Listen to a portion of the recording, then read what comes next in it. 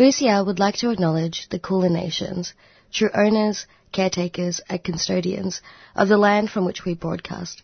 3CR pays respect to elders past and present of the Kulin Nation. We recognise their unceded sovereignty.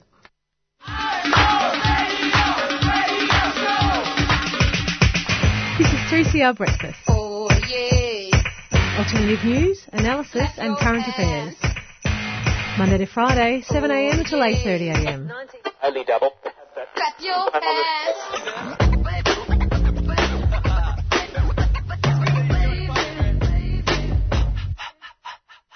Good morning, listeners. You're on Thursday morning breakfast on 3CR 855 AM. God, it feels good to speak into a mic again.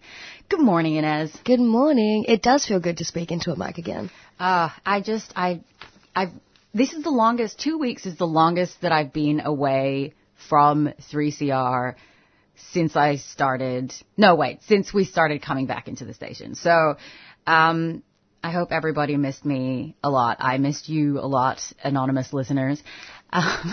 So we have, as usual, a packed and very important show for us today. So, do you want to jump into our rundown? Absolutely. So we will listen to a replay of Fong from Tuesday Breakfast, who sat down with Dr. Andrew Burge, lecturer in the discipline of Geography and Planning at the School of Social Sciences at Macquarie University, to talk about the history of APODs in so-called Australia and how they cause harm to people who are detained there. Macquarie University and the Kaldor Centre of International Refugee Law have created a map of all the sites that have been used for detention across Australia over the past 20 years. Yeah, and I think that'll be a really interesting follow-up as well to the discussion that we had about, the United Nations SPT visit, because the Subcommittee on the Prevention of Torture is obviously looking into places of detention that might not be typically understood as such. So outside of the carceral system, including, residential disability facilities and that kind of thing. So I think it'll be really a really important follow-up. And if you want to listen back to those interviews with the Human Rights Commissioner, Lorraine Finlay, and also the coordinator of the Australian OPCAT network, Stephen Caruana, you can head to 3cr.org.au/Thursday-breakfast, where we have all of our old episodes podcasted. So after that, we're going to be catching up with Annelise Afat from Incendium Radical Library and Press, who is joining us to talk about this Saturday's zine fair at Catalyst Social Centre in Coburg. And there is going to be an excellent lineup of stall holders, and the fair is then going to be followed by a fundraiser gig for Indonesia-based Needle and Bitch, which is a narco-feminist collective. And there's been a recently announced new stall that's going to be there for fundraising and honouring the people that we lost at Club Q in Colorado Springs over the past weekend. And then we will be joined by George Kanjeri, who is a member of the Save the Preston Market Action Group, which started in mid-2021. And he lives in Reservoir with his partner and 2 daughters. He joins us today to speak about the recent updates to the Preston Market demolition and the Victorian Planning Authority and how they've taken over it. Yeah, and also something really important to keep an eye on if you are heading to vote. Think about that, because I think on the Save Preston Market website, they do have an assessment of who's been supportive of this kind of measure. And finally, we're going to be joined by Dr. Cherry Bailosis, who's the policy officer at Disability Advocacy New South Wales. And Cherry's going to speak with us about their recently released report, Beggars Can't Be Choosers, the Impact of the Housing Crisis, which explores some of the structural disadvantages facing people with disability in regional, rural and remote areas of New South Wales when it comes to accessing appropriate, affordable and secure housing. So stay tuned, massive show. And we might head to a community service announcement before we jump back in with the headlines. You're listening to Thursday Morning Breakfast on 3CR 855 AM. Did you miss 3CR's broadcast of the inaugural historic first Trans Pride March Melbourne on Sunday 13 November? Perhaps you want to break a binary and listen to it again. Well, either way, you can. It's now available for listening at 3cr.org.au Trans Pride March Melbourne.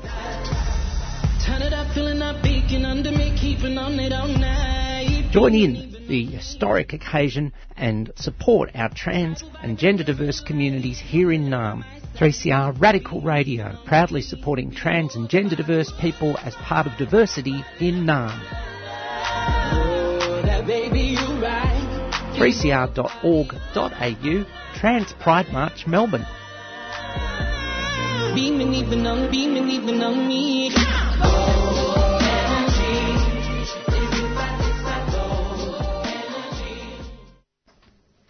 And these are the news headlines for Thursday, the 24th of November on 3CR 855 AM. First of all, following years of pressure from activists over dangerous conditions, the WA government has this week confirmed that air conditioning will be installed at Roebourne Prison. Temperatures soared to more than 50 degrees in the prison last summer, with the conditions being likened to torture for the people locked up there, the majority of whom are First Nations. This announcement comes in the wake of months of sustained pressure, with the government coming under fire for their abject failure to respond to these harmful conditions. Human rights lawyers and First Nations advocates say the announcement is long overdue and highlights the extreme lack of voice and respect that First Nations people hold with the state government. The government has given an outer timeline of 2024 for the air conditioning to be installed, demonstrating continued failure to respond within an appropriate time frame and ahead of the forthcoming summer. Also in news headlines this week, a new survey reveals the aged sector is close to collapse, with 3/4 of the workforce saying they intend to leave within 6 months if they do not receive a more significant pay rise. The survey, undertaken by the Health Services Union, revealed that working conditions remain unbearable, with aged care workers saying they are not able to give patients appropriate levels of care and that they feel consistently undervalued. Aged care workers are paid as little as $22 per hour to care for patients with complex physical, emotional and cognitive conditions. Also in headlines, with a warning for First Nations listeners that this headline does contain mention of a First Nations person who has died. An inquest into the killing of a Gomeroi man at the hands of police has begun this week in New South Wales. Stanley Leonard Russell was shot and killed by police in his aunt's home in 2021, and the inquest has heard that the police responsible did not turn on body-worn cameras during the arrest and reportedly forced their way into the property. The inquest also heard that the death in custody of Mr. Russell's brother may have played a role in how he reacted when police showed up, and that Mr. Russell's substance dependence and mental health worsened after his brother's death in jail. The inquest will examine whether the police officers followed procedures and review the failures of current training for police in engaging with First Nations people experiencing mental illness and trauma. In other news, the activist Danny Lim, also known for being a local street entertainer in Sydney, was arrested this week, with footage emerging of Mr. Lim being thrown headfirst into tarred floors by police during the arrest. Lawyers have reported that Mr. Lim is in poor state and serious condition, and skull damage has reportedly been diagnosed. Mr. Lim was previously arrested in 2019 and was successful in shutting down the charges in court. Following the former arrest, the magistrate was highly critical of the behaviour of the police involved. And finally, in news headlines, the State of the Climate Report was released this week by the CSIRO and Bureau of Meteorology, predicting longer bushfire seasons and worsening extreme weather events. The report reveals that Australia's climate has warmed by 1.47 degrees Celsius, bringing the continent close to the 1.5 degree limit that the Paris Agreement hoped would never be breached. The report paints a catastrophic picture of the coming decades for Australia, with further increased temperatures and decreasing cool season rain, rising sea levels, and intensified coral bleaching across the coastlines. These have been the news headlines for Thursday, the 24th of November. And lastly, I just wanted to bring attention to the atrociousness that is happening at the moment. If you are in Melbourne and you have time to go to the Melbourne Magistrates Court to support Mariki, who is from the Warriors of Aboriginal Resistance, who helped organise the Black Lives Matter protest in 2020, which was hugely vital following the George Floyd unfortunate death.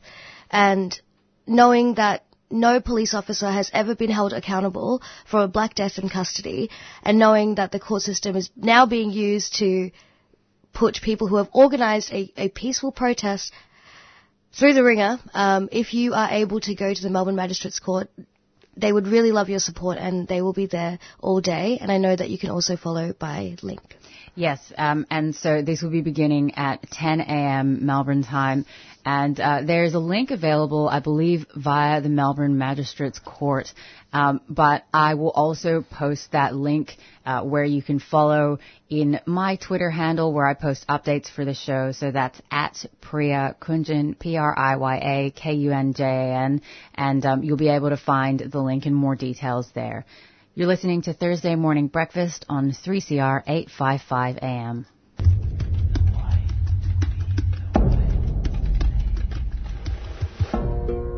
Environmental Film Festival Australia invites you to EFA Presents Sovereign Cinema, a one-day cinema event celebrating Indigenous perspectives on climate, ecology, culture and custodianship.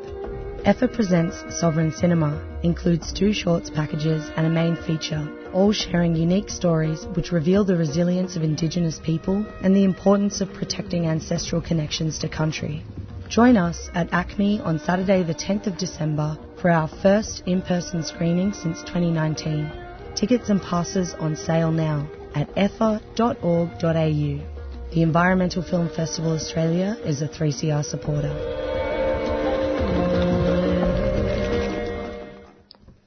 And now we'll be hearing a replay from Fung from Tuesday Breakfast, who sat down with Dr. Andrew Burridge, who's a lecturer in the discipline of Geography and Planning at the School of Sciences at Macquarie University, to talk about the alternative places of detention in so-called Australia and how they cause harm to people that have been detained there. Welcome to 3CR, Andrew. It's a pleasure to speak with you today. Thanks for having me. Always a pleasure to speak, even if I am no longer a resident in Melbourne. It's nice to be back on Melbourne radio. So the 2nd of December 2022 will mark 20 years of the use of alternative places of detention, or APODs. Can you tell us more about what APODs are and what their purpose was originally? Yeah, certainly. So many of us are aware of Australia's immigration detention system, particularly over the last decade or so, our use of offshore detention. So Nauru and Manus Island, and of course, which is not Australian territory, as well as Christmas Island.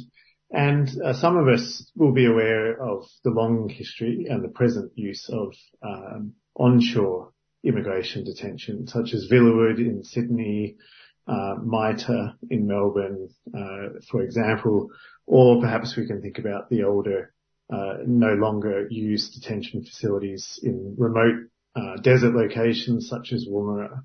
However, over the last 20 years, Australia has used what is called alternative places of detention, or APODs, in varying levels of use and degrees of use, but mostly, almost entirely hidden from public awareness. And so we really need to understand the full scope of Australia's detention landscape, the facilities at the use of the Australian government. And so when we take that into consideration alongside purpose-built detention facilities, we realise that there is a much wider network of facilities. APODs themselves can really almost include anywhere. In particular, we think of hotel rooms and the recent detention of Medivac transferees, as well as certain tennis players drew attention to the use of hotels. However, hospitals, psychiatric wards, elderly care homes, schools can all be classified as APODs particularly if you're needing other kinds of care or medical assistance, for example, that can't be provided in a typical detention facility. So if you spend a night in hospital and you are an immigration detainee, then that hospital room becomes a place of detention. But the hotels are the more substantively used spaces and often used, as we've seen, not just short term, but quite long term as well. I do want to talk a bit more about the findings that came out of the research for this particular project that you were involved in. But here in Victoria, I know that we saw that during the COVID lockdowns, people detained inside the hotels exposed a lot about how cruel and inhumane this type of detention is. Can you talk more about it? I think a lot of our listeners would already know, but yeah, what were some of the key things that came out of hotel detention especially? Sure. Most of us think of hotels as a place of respite, whether that's for holiday or work travel or visiting family. But as we saw often in discussions around hotel quarantine during the period of COVID, in the early part of the pandemic, we saw that a week or 2 weeks in a hotel room for most became a form of torture, but for good reason, around health and concerns of the spread of the pandemic. For most detainees, particularly the Medivac transferees over the last 2 years or so, some of these, mostly men, not entirely, but mostly, were in hotel rooms for roughly 23 hours a day, some for up to 2 years or thereabouts. So you can imagine the kind of trauma that would create being held within more or less confined to a single room, but also that you typically share in that room with other detainees, and you're under the watch 24/7 of private security guards as well. The only recreational space, particularly during COVID, was within the hallways or the common rooms of the wing of the hotel or that particular floor, if the whole hotel wasn't used. For example, the Mantra in Preston used a floor of the hotel. Prior to COVID, those who were held in the hotels would be transferred to a detention facility to get outdoor exercise. But this was also a quite obtrusive process. You will be patted down before leaving the hotel, patted down again when getting off the bus, and so forth. And that was the only space where you would get outdoor exercise. So of course, when COVID hit, those transfers stopped, and the men were contained entirely to a hotel room. I should note that it's not just individual men and adult-aged men, previously families, unaccompanied minors, and still this is happening, but also individual women are held as well and were transferred through Medivac. And many to this day are still being held. The question is how many and where. But just a few weeks ago, a report found that in one instance, an individual woman is being held in Brisbane on the 43rd floor or somewhere of a major hotel, and has been effectively in a form of solitary confinement in the hotel room. Other studies have shown that rates of self-harm and psychiatric harm that is being created is worst in hotel and APOD settings. So on a scale of bad to worse, hotels are worse than purpose-built detention facilities. And one thing that we're careful to point out with this research is that we're not promoting one form of detention being better than another, that people should be held anywhere really, but that on a scale of severity, hotels are probably the worst. And this has been confirmed also by the Commonwealth Ombudsman and the Australian Human Rights Commissioner, two of the only bodies other than the UN, which was recently told they couldn't observe these spaces on their recent visit. These are the two bodies in Australia that have access to these spaces. And over the last decade or so, the AHRC, Human Rights Commissioner, has reported repeatedly on hotels as being overly or notably more punitive than purpose-built detention facilities. So this really suggests that these are carceral-like spaces, and that's what our research also argues.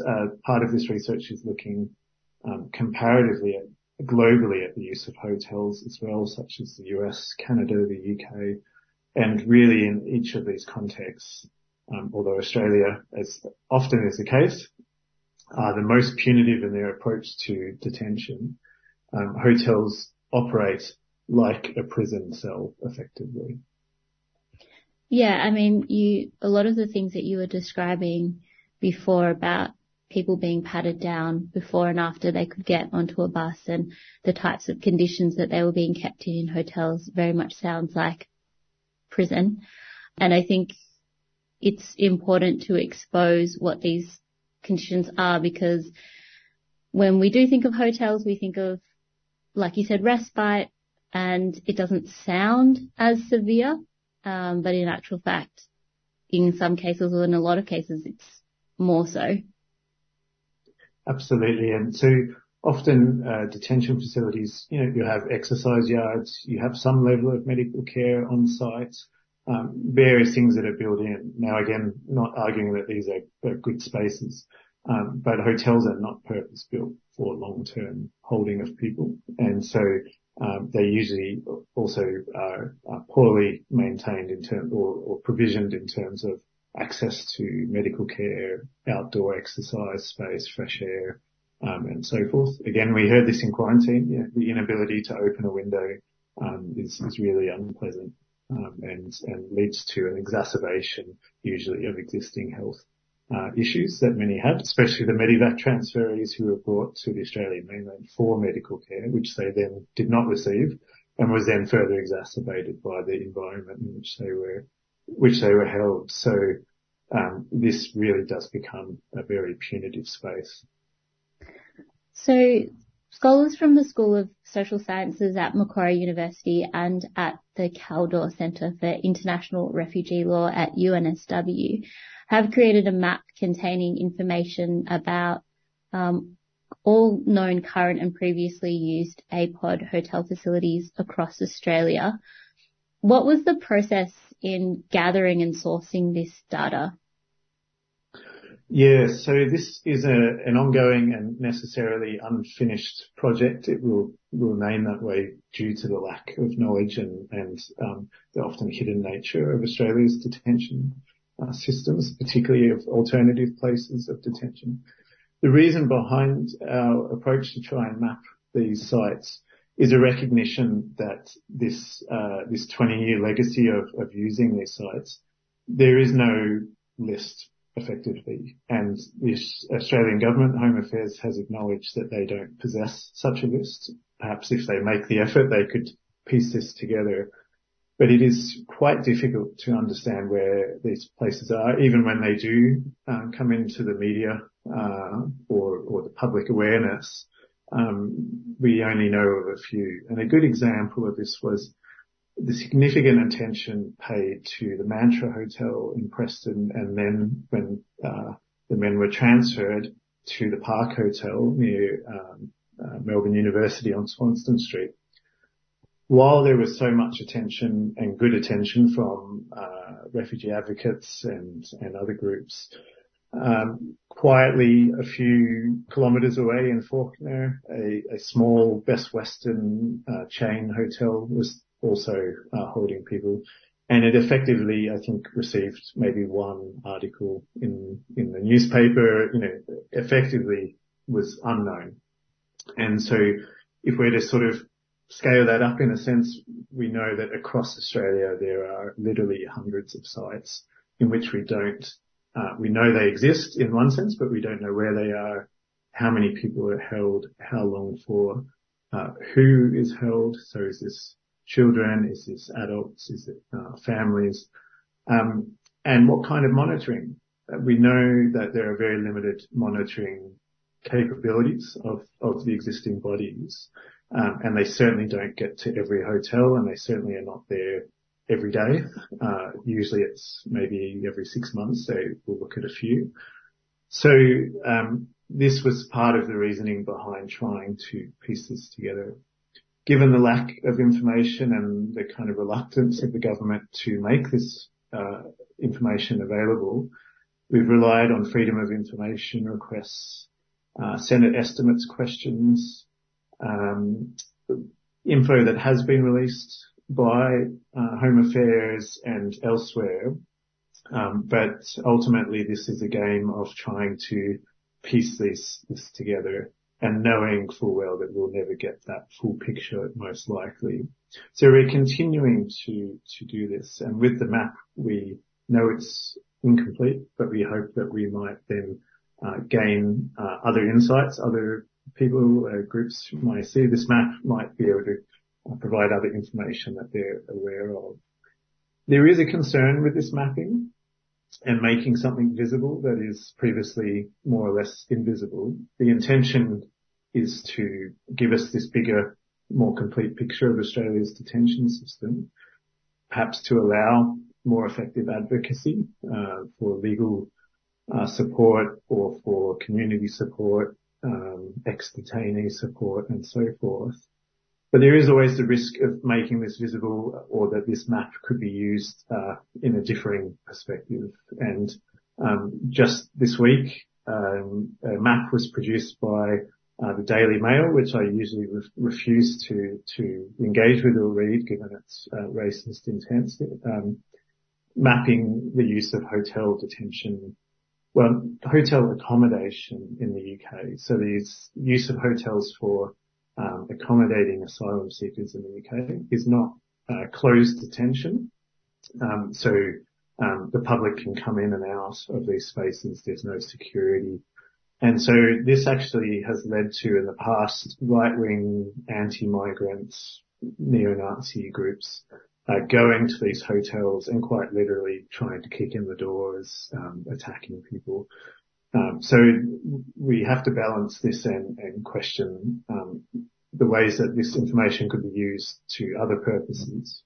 The difference here is most of what we're mapping are sites that are no longer in use. These are historically used or are not currently in use, or that are, if they are in use, are closed to the public. There is security, as we know, with the Mantra and the Park Hotel.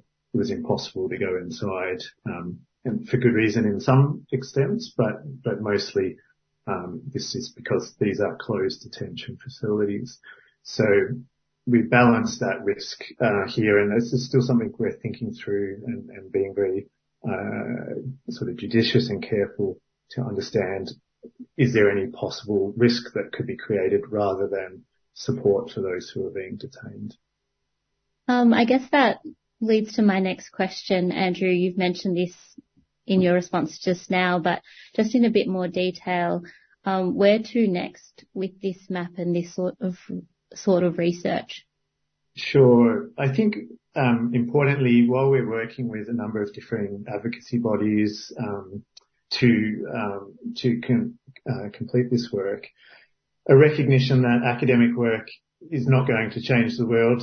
This map is not going to abolish the detention system, is not going to lead to the release of detainees. Most of what happened in terms of the release of the men held through the Medivac transfers in the Park Hotel, in Kangaroo Point in Brisbane, previously at the Mantra, was through the advocacy of those men themselves, and others who were detained, and we really should acknowledge that.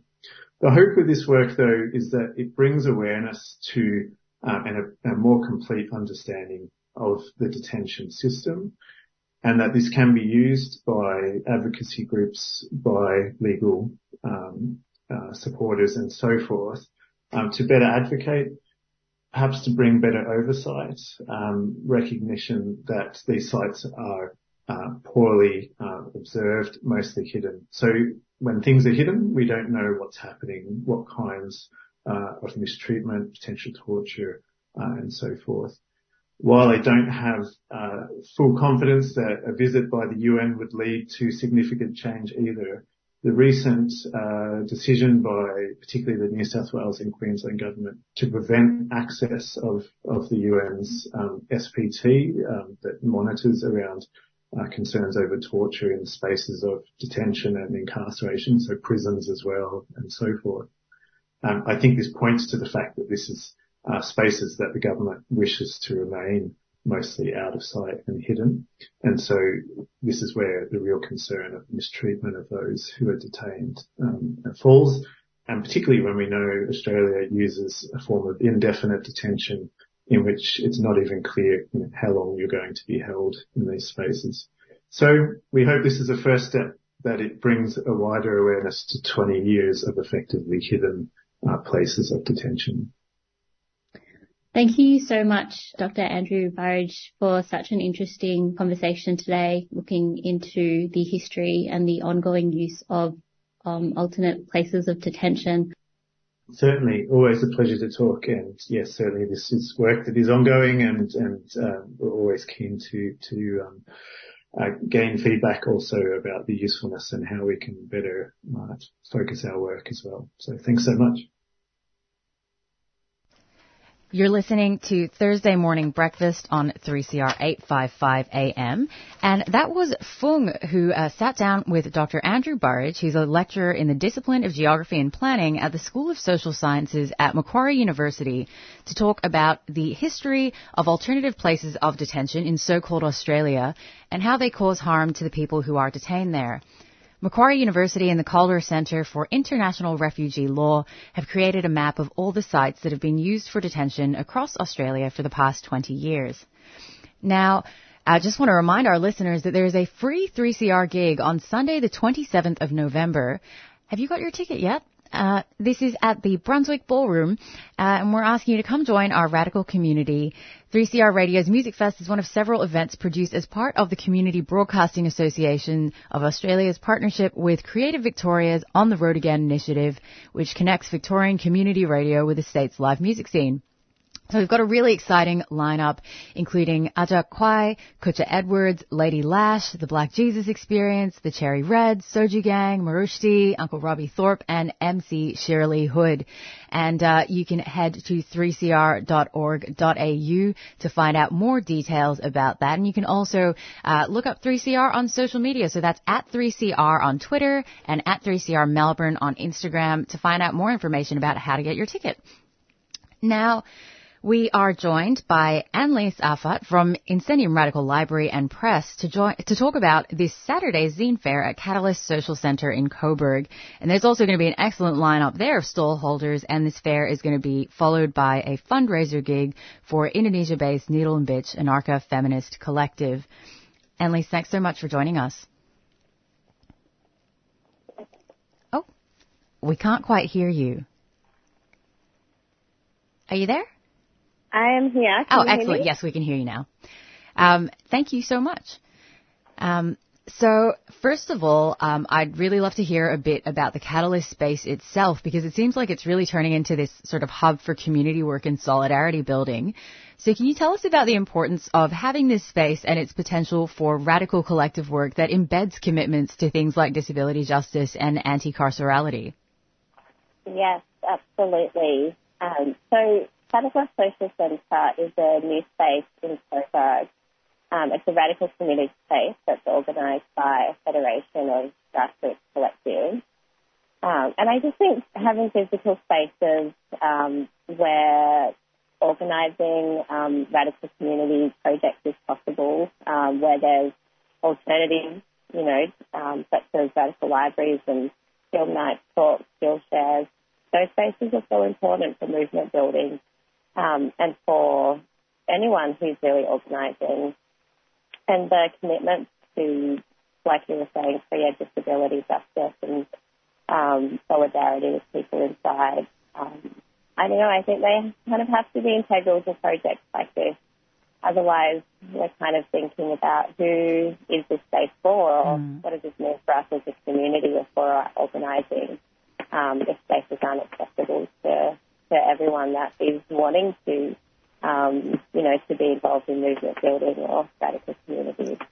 Yeah, for sure. And I think something I've really appreciated is seeing things like accessibility information up front, considerations around things like childcare, around having food available for people. I think it's just it's turning into a really beautiful community space, and there's already been some excellent events held there.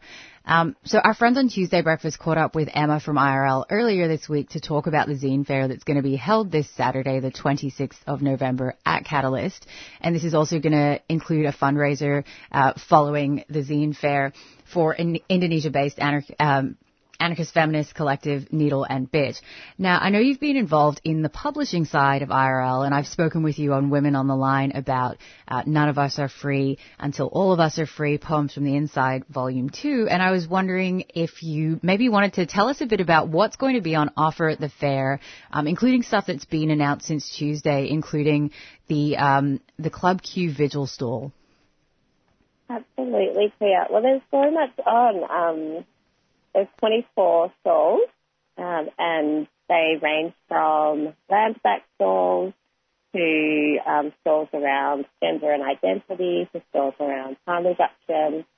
I might highlight a few of the stalls that Tuesday Breakfast didn't get to exploring, but you mentioned the None of Us Are Free Until All of Us Are Free project, and I'll be having a stall there that has some T-shirts and posters to raise funds for Book 3, which will hopefully be released next year or early 2024. And as we talked about, you know, the None of Us Are Free Until All of Us Are Free project is interested in how literature and art and other mediums of, you know, creativity can really create and promote compassion and build community alongside people inside prison. We have the wonderful Sex Work Narrative Salon. He'll be joining us with a zine stall, and they are a collective of sex workers who write stories and poems and prose about their lives and their work. And that project started during the COVID lockdown as a way to connect with each other. We also have Bean Bookshop, and Bean is an online and pop-up bookshop based in Naarm, and it showcases zines and small press and independent publications, both local and international. And I recently brought Sick Magazine from there, which is a collection of writing by sick and disabled people. Mm-hmm. So I'm really looking forward to, the range of different stall holders and what's on offer. Yeah, definitely. And I think, you know, it'll be a really beautiful space for, I don't know, I guess holding each other as a community for those of us that are members of the LGBTQ plus community as well, in the wake of, you know, the tragic incident that's happened in Colorado Springs over on Turtle Island. There's going to be a visual stall there, and hopefully people will be able to come together and build community and, I guess, find comfort in each other at the event as well, because I know this is really shaking a lot of people. That's right. And, you know, it's only a small thing that we're doing. We're just having a table that will be a vigil with candles and flowers if people would like to bring those. But it really is an opportunity to come together and just have some time together to mourn the people that were killed through homophobic and transphobic violence, and to take a stand against transphobia and homophobia as a community.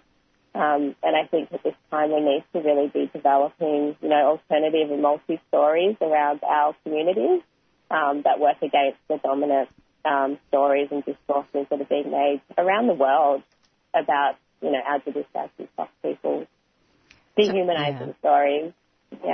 Yeah, totally. I mean, and I think this is something that's been emphasized by so many trans women and femmes that I know, that, you know, we can't just assume things are going to get better. This needs active work by all of us to make sure that we create a future where these kinds of horrible acts of violence are not possible. And with that in mind, the Zine Fair, the poster does describe the event as a space to learn through stories and create networks of solidarity. And I really like this organizing principle for the day. So I was wondering if you could speak to the role of zine creation and distribution as part of sharing wisdom and strengthening community connections. Yes, I'm so glad you mentioned that. I really like that as an organizing principle as well. I think that just like having information that's accessible and radical ideas that are accessible is so important. And, we know that in radical communities there is like a history of that coming through zines because it's cheap and it's, easily available to distribute. And I know for myself, like I've learnt so much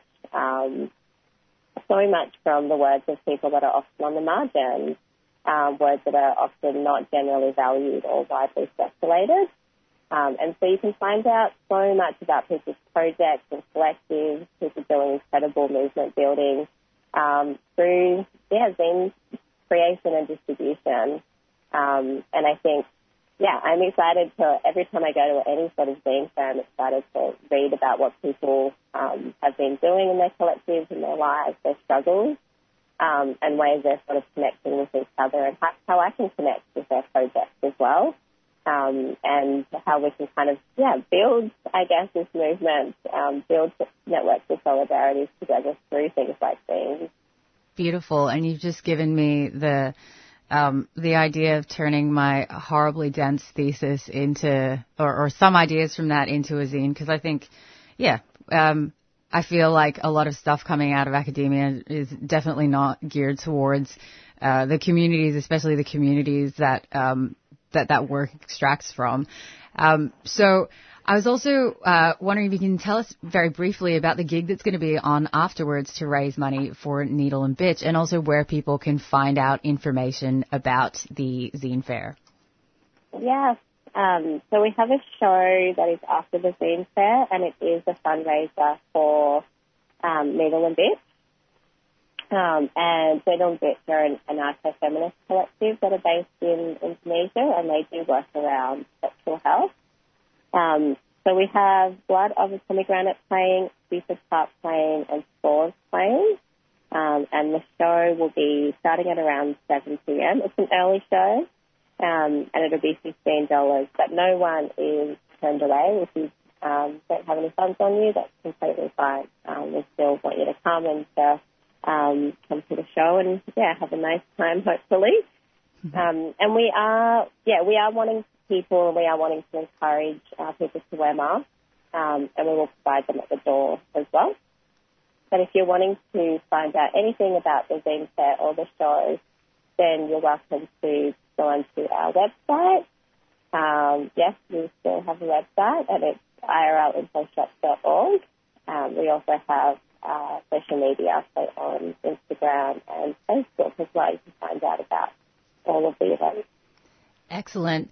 And what a website it is. It's a beautiful, beautiful website design. Thank you so much, Annalise, for joining us and talking about this. Now, did you want to introduce the song that you've chosen? Because I think we'll be able to play it, and I think it'll be, it's a really beautiful selection, to honor the lives and queer and trans joy in the face of such heartbreak on Trans Day of Remembrance.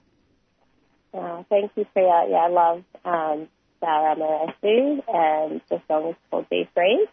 And, it is the song, for and by trans people. And, let's mourn and also celebrate how, trans and gender diverse people in our lives. Beautiful. Thanks, Annalise. Thank you, Priya.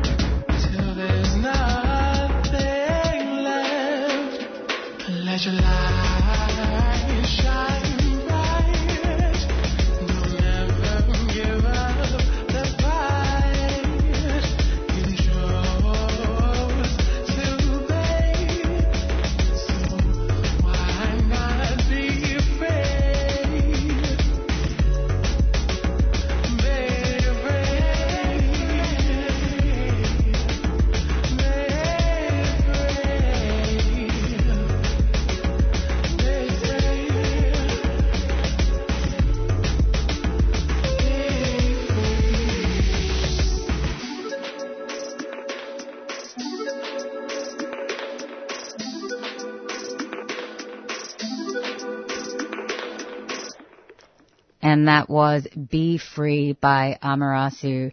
A beautiful, beautiful track, honoring and holding, moments of freedom and joy and beauty for trans and gender diverse folks, in the wake of that horrible, awful act of violence at Club Q. And, we send all of our love and solidarity to everybody grieving at this time. It's just an unconscionable act of violence, and we need to work towards, creating a future where that is simply not possible anymore. And now we will be joined by George Kanjere, who is a member of the Save the Preston Market Action Group, which started in mid-2021. And he lives in Reservoir with his partner and 2 daughters. And he joins us today to speak about the recent updates to the Preston Market demolition. Thanks so much for joining us here today, George. No worries. I'm really glad to be here. Yeah, well, I can't wait to, talk about such an iconic venue that's been the grounds of such turmoil for quite some time now. But could we maybe start with why the Save the Preston Market Action Group started and what the market really means to the community?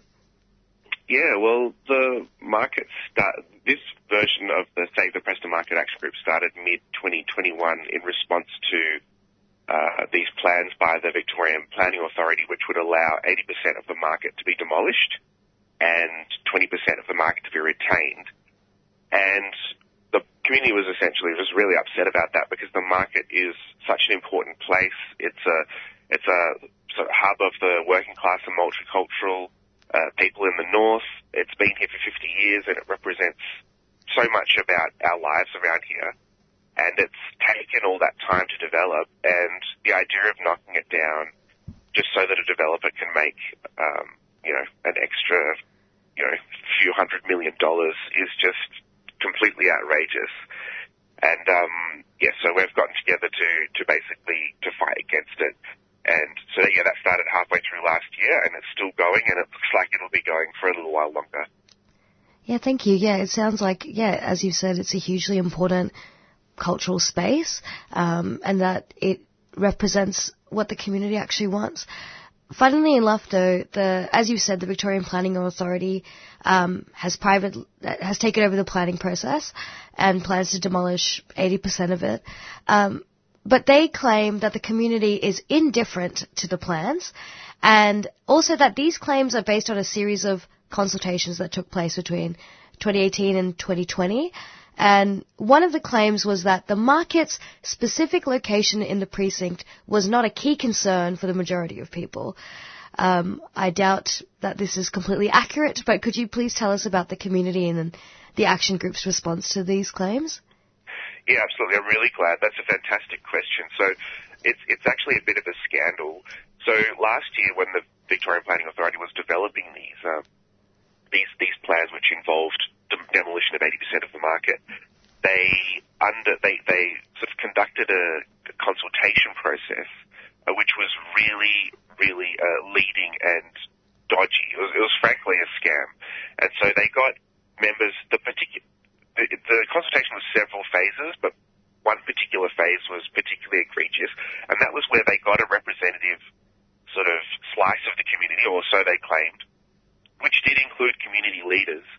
And they got them to ask them into this sort of series of consultations to ask them, what do you love about Preston Market? So they started asking, what do you love about Preston Market? Well, why is it so great? All these kind of things. With the idea of getting these people to say what they loved about the market, it wasn't so that they could decide whether or not it was okay to demolish the market. It was so that they could then try and imbue the new so-called market, which they intended to build, to replace the old one, to imbue it with these qualities, but they didn't tell anyone that. So the outcome of the consultation, so the VPA claims, was that the group of people came up with these principles about the market, which they loved, and that they were actually happy for the market to be demolished, and then for another so-called market, which we know will be much more like a shopping centre or a mall, to be built elsewhere. And so they sort of tricked these people, really. And the group involved, prominent community members like the president of the Darebin Ethnic Communities Council,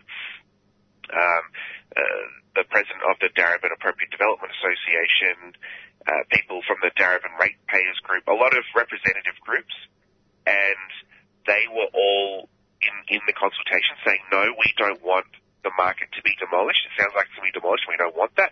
And the Victorian Planning Authority just simply turned their words on their head and produced this report, which literally says the opposite. And they've used the outcome of that report in every single precinct structure plan since.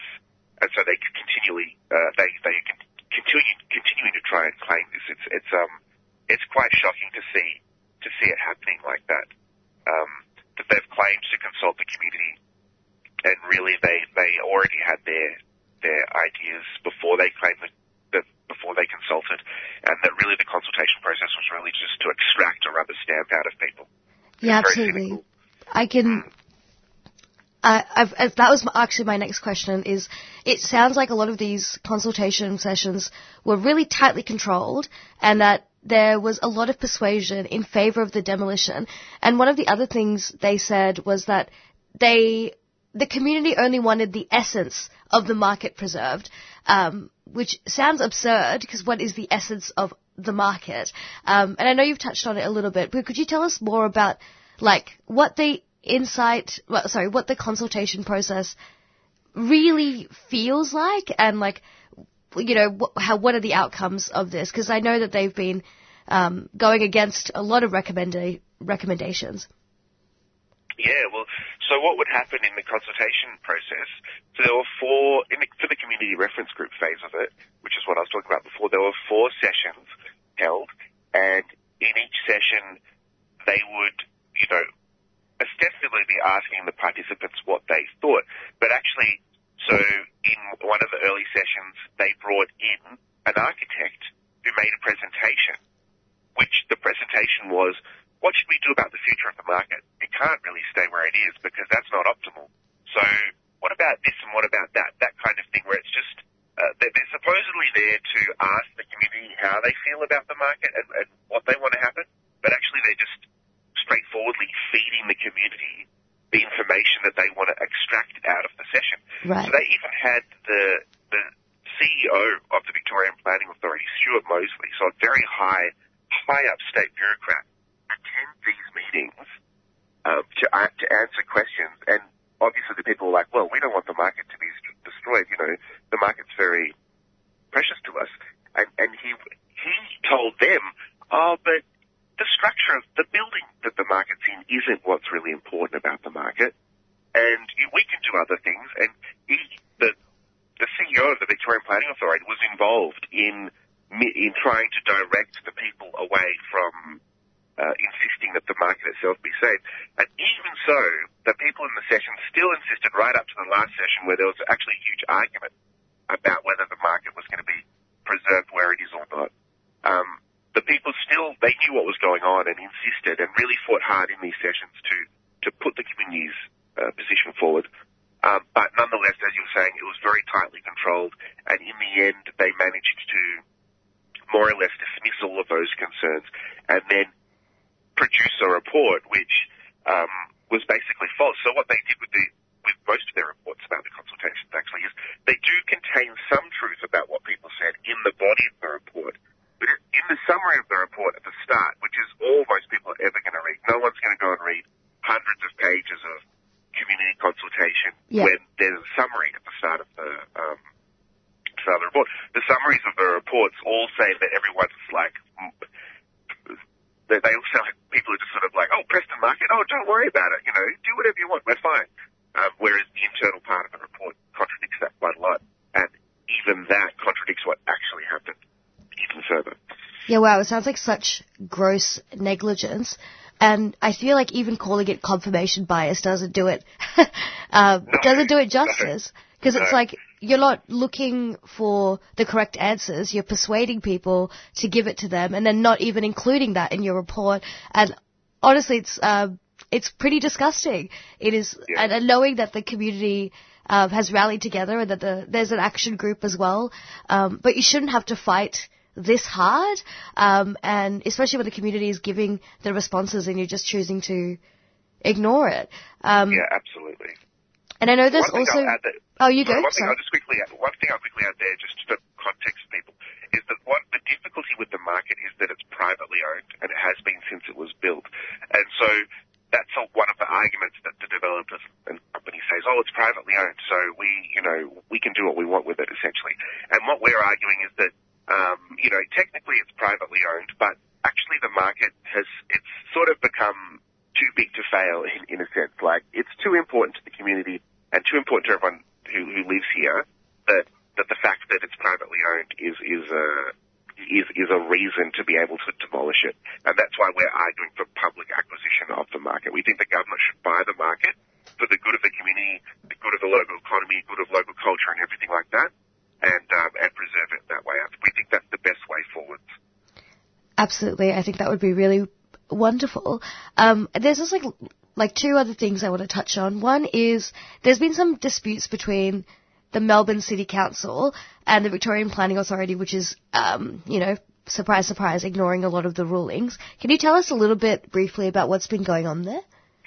Sure. I'm not too across this, but my understanding is with the Ardens precinct structure plan in the city of Melbourne, the Victorian Planning Authority, the minister, there was a dispute between the Victorian Planning Authority and the local council, Melbourne Council, about certain things to do with how this urban renewal project was going to take place.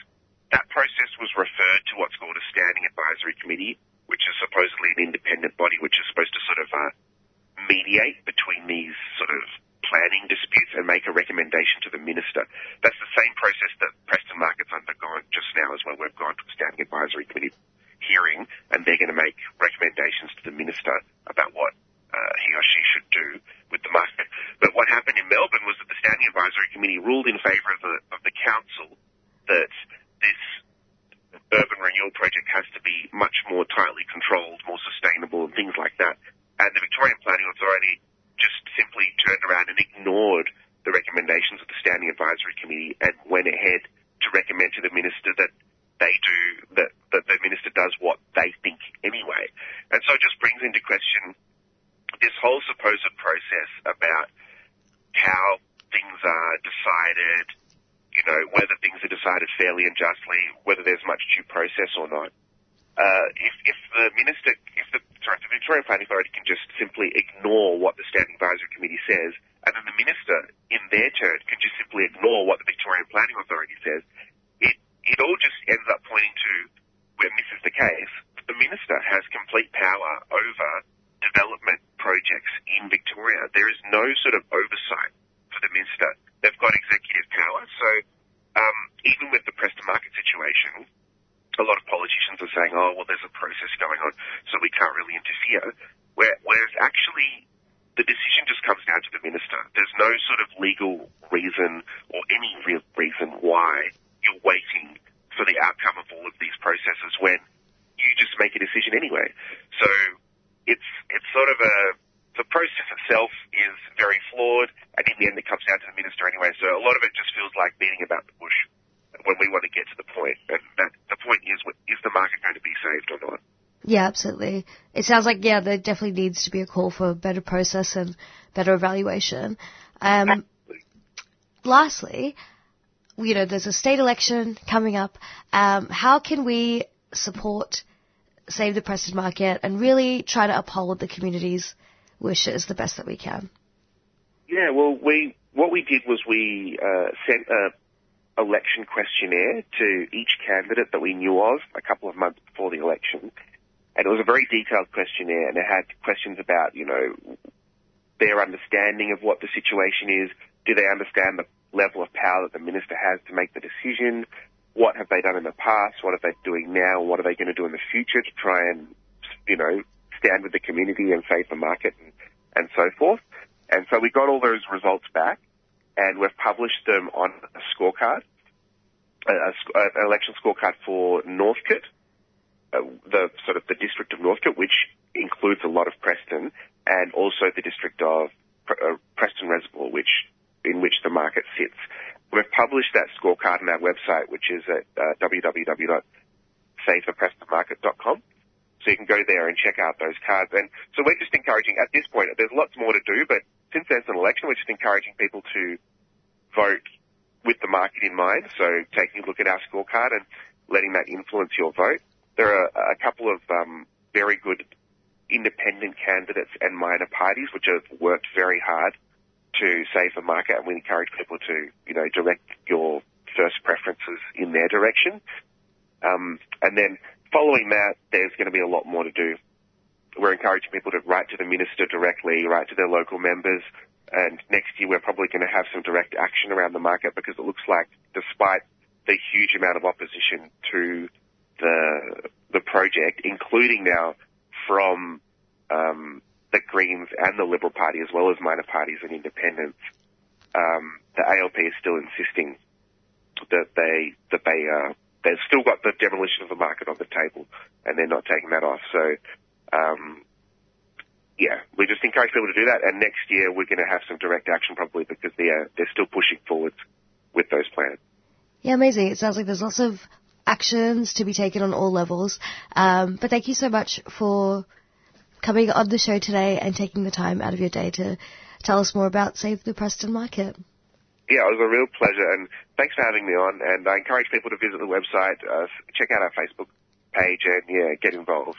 Absolutely, we'll put that in the show notes as well. But hope you have a beautiful day, George. You too. Thanks for having me. Thank you. You've just heard from George Kanjere, who is a member of the Save the Preston Market Action Group, which started in mid-2021. And he joins us to speak about the recent updates to the Preston Market demolition, as well as the Victorian Planning Authority that have taken over the process.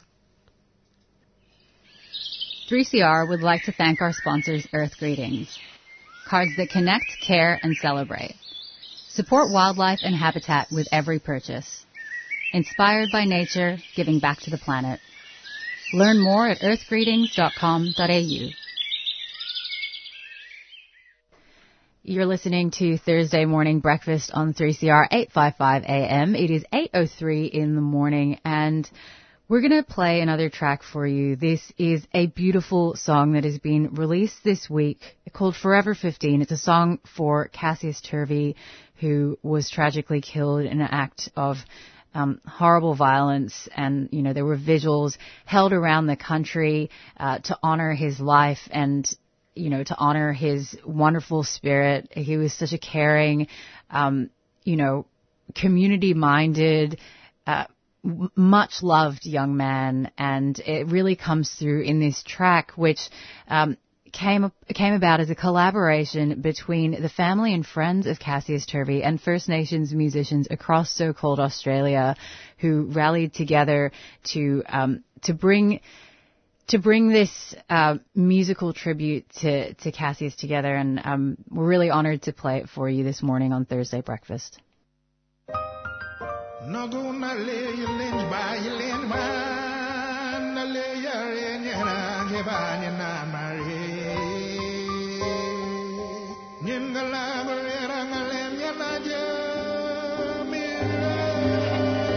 Holding on to your strong spirit, we feel it. Let it guide and move you through. Wrapping our arms around you and fall. Singing you home to that sacred place. Dancing in the dreaming. Forever 15. In the dream, your light beams. Forever 15. Hand on the chest. All people scream for justice. Taking a child from his mother, white man with no heart. You're loveless. Who gave you the right to take a life? They gotta cheat to speak and say wrong place at the wrong time. It's our kids who can't walk the day or night, trying to justify when you know it's not right. Little brother, you should be here. A young fella's not living in fear, cause the world is yours. It's so simple and clear, but some don't wanna hear. Why we sick of shedding tears, so we never give up. So we believe in you, from the heavens as we open up to shed love. From Nunga Butcher to your I hold you in my heart across our lands and waters. Holding on to your strong spirit, we feel it. Let it guide and move you through. Wrapping our arms around you and fall. Singing you home to that sacred place. Dancing in the dreaming. Forever 15. Forever hear your love up to echo through the schoolyard. My Noongar Yamaji brother, he had a good heart. So don't forget his name, Cassius forever stay in our hearts and minds, will it ever change? Our community united, black love on display. As long as we stay united, keep trouble away. We call the end of violence, suffering, pain, so our kids can walk the streets safe again. Beloved brother boy Cass, they call him the Bacon Buster. Forever in our memory, our family loves ya. Young teacher, beat maker and future leader. The type of things we would have seen from this beautiful being. Forever 15, you came from a dream so serene. We watched you gleam with a unique beam. Hoping you see and we keep you where the dreams be. Cause all special souls inspire us supremely. Holding on to your strong spirit, we feel it. Let it guide and move you through. Wrapping our arms around you now. Singing you home to that sacred place. Dancing in the dreaming.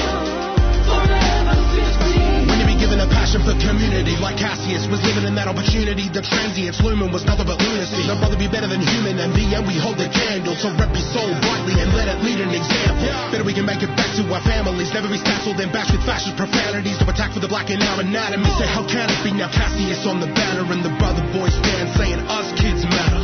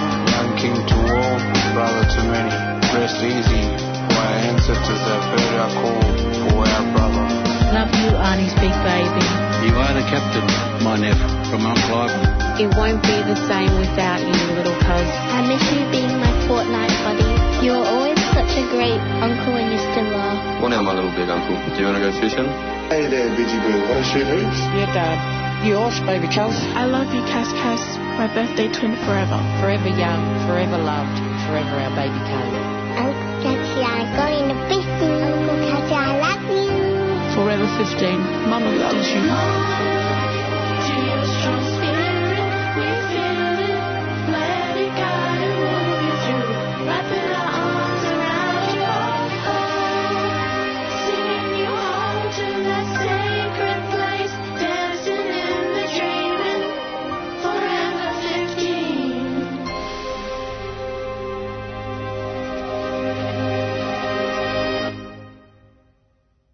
And that was Forever 15, a beautiful tribute to Noongar boy Cassius Turvey, who was tragically killed in an act of horrible racial violence. And this was a collaboration between his family and between First Nations artists around so-called Australia. I think just such an incredible musical tribute to such a strong spirit. Cassius Turvey, you'll never be forgotten. You're listening to Thursday Morning Breakfast on 3CR 855 AM.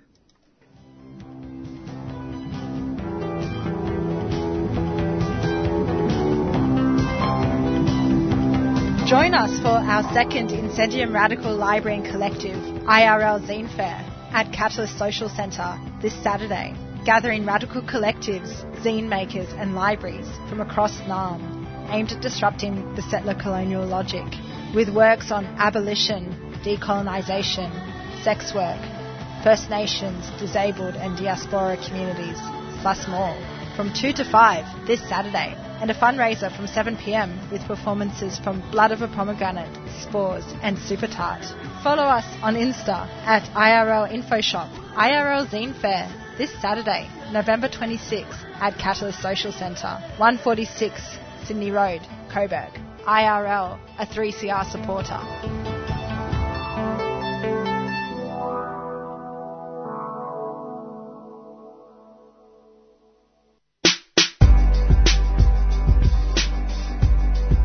Tune in to Rest is Survival, 3CR's International Day of People with Disability broadcast.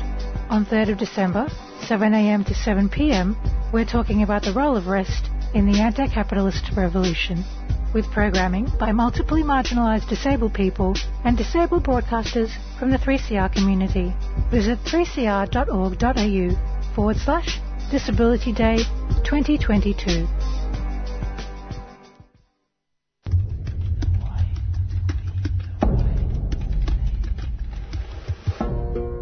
Environmental Film Festival Australia invites you to EFA Presents Sovereign Cinema, a one-day cinema event celebrating Indigenous perspectives on climate, ecology, culture and custodianship. EFA Presents Sovereign Cinema includes 2 shorts packages and a main feature, all sharing unique stories which reveal the resilience of Indigenous people and the importance of protecting ancestral connections to country. Join us at ACME on Saturday the 10th of December for our first in-person screening since 2019. Tickets and passes on sale now at effa.org.au. The Environmental Film Festival Australia is a 3CR supporter.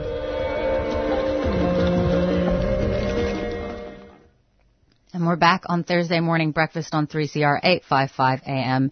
And we are joined now by Dr. Cherry Bailosis, Policy Officer at Disability Advocacy New South Wales, who's speaking with us about their recently released report, Beggars Can't Be Choosers, the Impact of the Housing Crisis, which explores some of the structural disadvantages facing people with disability in regional, rural and remote areas of New South Wales when it comes to accessing housing. Cherry, thanks so much for joining us today. Thanks for having me today. Yeah, of course. So maybe we'll begin by looking back a little bit. So the Disability Royal Commission heard evidence over August and September of this year from people with disability in New South Wales and Victoria who have experienced homelessness and housing insecurity, with witnesses sharing some devastating stories about the intersection between poverty, disability and housing concerns. So I was hoping that you could provide our listeners with a bit of context regarding the availability of affordable and accessible housing in Australia, and particularly in New South Wales, because housing security, I think we all understand, is a nationwide issue, and with the cost of living continuing to rise, I can only imagine that many people with disability are being forced into increasingly untenable living situations. Yeah, that's right. So prior to the housing crisis, there was already a shortage of affordable and accessible housing, particularly in regional rural areas. It was relatively affordable to live in a regional rural area. However, with COVID, we saw an influx of city dwellers to regional and rural areas seeking a tree or sea change. And as you can imagine, these can be desirable lifestyle areas to live in. So with COVID, we saw an influx of people moving from the city to these areas, which has contributed to a drastic increase in the values of property, which is driving up rent and decreasing the amount of rental stock. It's estimated that only 1% of the rental market is affordable for people on low incomes. And for people with disability, we need to consider that only a fraction of these affordable properties are accessible. So we spoke to one person in our research who's a wheelchair user. They live in Dubbo, who described that they would look weekly at about 60 to 70 properties which would pop up on the rental websites. And she said that only 4 to 5 of these were accessible, but most of these were out of her price range because they were newly built. So it's creating what one advocacy service described as desperate times, where we're seeing people with disability who are anxious and fearful of insecure housing because they don't want to rock the boat and they don't want to have to enter this type of market, which is nearly impenetrable to find an affordable and accessible home. Many people with disability are attempting to hold on to the properties that they live in, and in doing so, they don't want to rock the boat. They're reluctant to ask for maintenance or repair issues because they don't want to deal with the possible repercussions which may follow with rental increases or worse, sometimes evictions. So we're seeing also alongside this that people with disability are living in somewhat inhabitable or horrendous conditions because they just don't want to have to enter this type of volatile and insecure environment. Yeah, I mean, the last thing that you want to do as a renter, if you're concerned about, the rising cost of living and the cost of, the cost that you're spending on housing already, is to risk losing that property, by attempting to disrupt that massive power imbalance between renter and landlord. And it's just such a, such a toxic dynamic across the country, but particularly for folks who, need specific kinds of accessibility factors, fulfilled to be able to actually live safely in their homes. So you authored Disability Advocacy New South Wales recently released report Beggars Can't Be Choosers, and I understand this involved consulting with tenants, tenant advocacy and community services and social housing providers around regional, rural and remote areas of New South Wales. So can you recap some of the key issues that emerged as part of this research?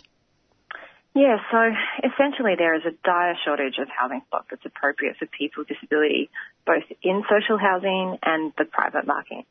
So as I mentioned earlier on, the private market is impenetrable in terms of affordability and with the availability of accessible homes. We also have social housing, which is quite difficult to access as well. So on average, there is a 10-year wait for a standard type of build. If you have a disability, an accessible home is up to 15 years. So that is a situation in terms of trying to find a home that, again, is quite precarious in trying to find suitable accommodation, particularly if, there is some time pressure in trying to find a place to live in.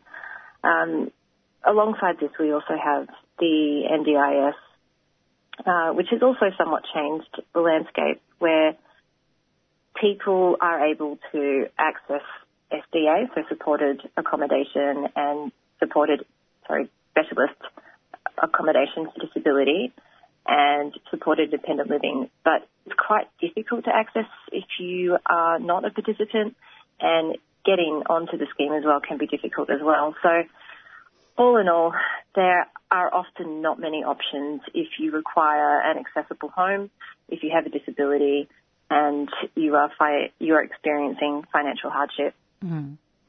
Yeah, it seems like a whole lot of converging factors that really, I think, exacerbate housing insecurity for people with disability. Now, I know you touched on this earlier about some of those housing stressors faced by people with disability in regional, rural and remote areas because of these shifting demographics and the tree and sea changers. But I was wondering if you wanted to elaborate on any of that, the issues in shifting demographics because of the housing costs in larger towns and cities that then increase pressures in regional areas, because some of these issues are often neglected in mainstream discussions about housing insecurity. So I found that a really important part of the report. Yes, that's the point. A lot of the housing discussion that we're seeing at the moment is about housing affordability for the general public, yet we don't often hear about how this is impacting on people with disability. There is no doubt that the housing crisis is far-reaching and it's affecting most of us. We're seeing increases in the cost of living. There's talk of electricity prices going up, and this impacts on people's financial capacity to afford basic living, such as rent, food, electricity, etc. Pardon me. But what's often not discussed is how this is impacting our most vulnerable members of the community that were already experiencing disadvantage prior to the housing crisis. So housing insecurity is exacerbated by financial disadvantage. And what we know is that financial stress is associated with often living in a regional rural area and having a disability. It's what we call double disadvantage. So disadvantage is experienced in relation to two factors, where living with a disability impacts on people's potential to find employment due to often discrimination or unsuitable work environments. And then this is further compounded if you live in a regional rural area as well, where there are less employment opportunities or a lack of infrastructure to move about to get to employment as well.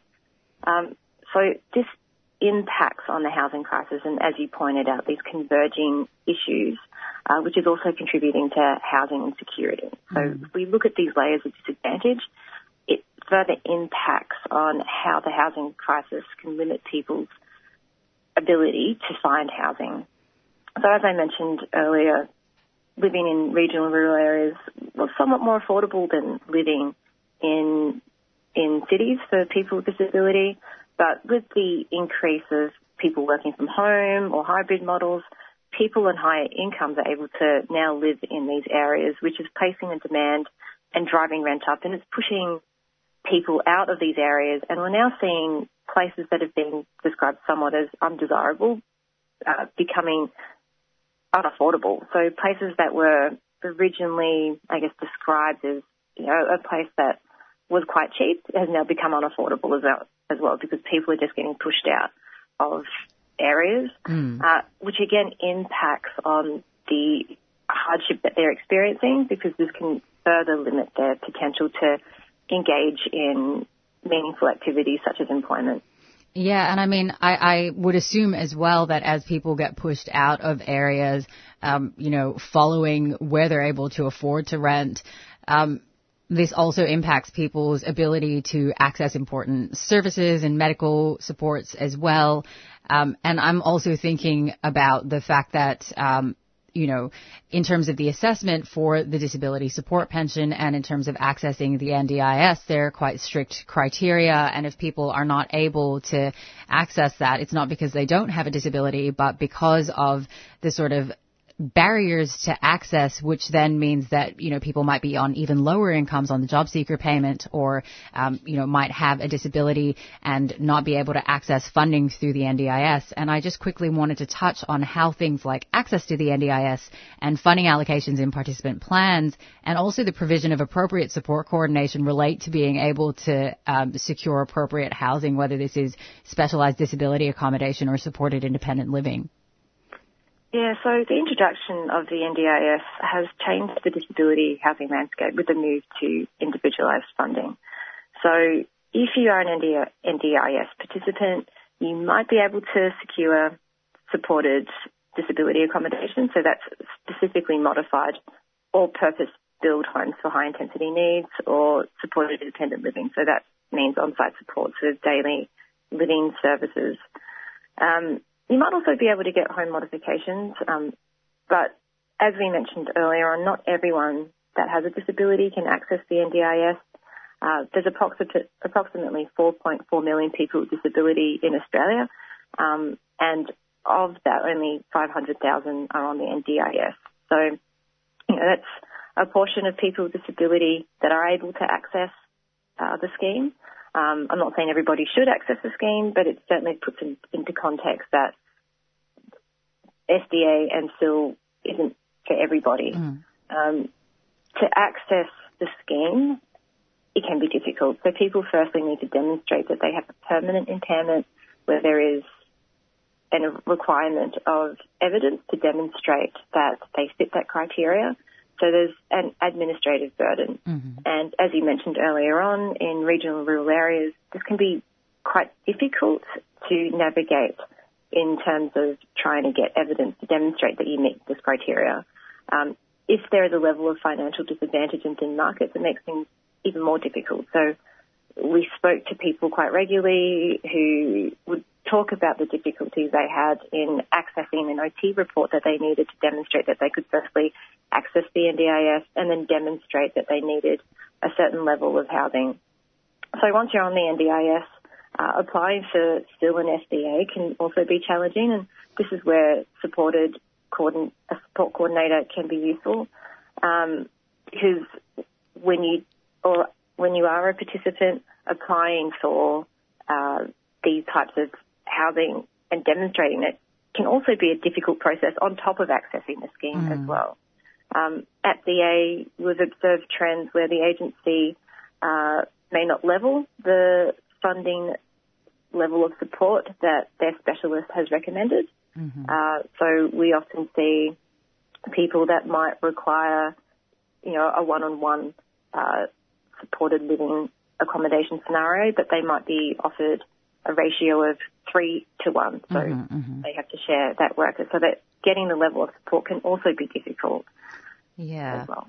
Yeah. No, it sounds like there are so many factors that sort of, prohibit people from accessing the housing that they really need. Now, in view of wrapping up, just briefly, based on what we've discussed, what needs to change at the New South Wales state and federal government levels to address these issues? Yeah, so there are a number of things that can be done on both the state and federal level.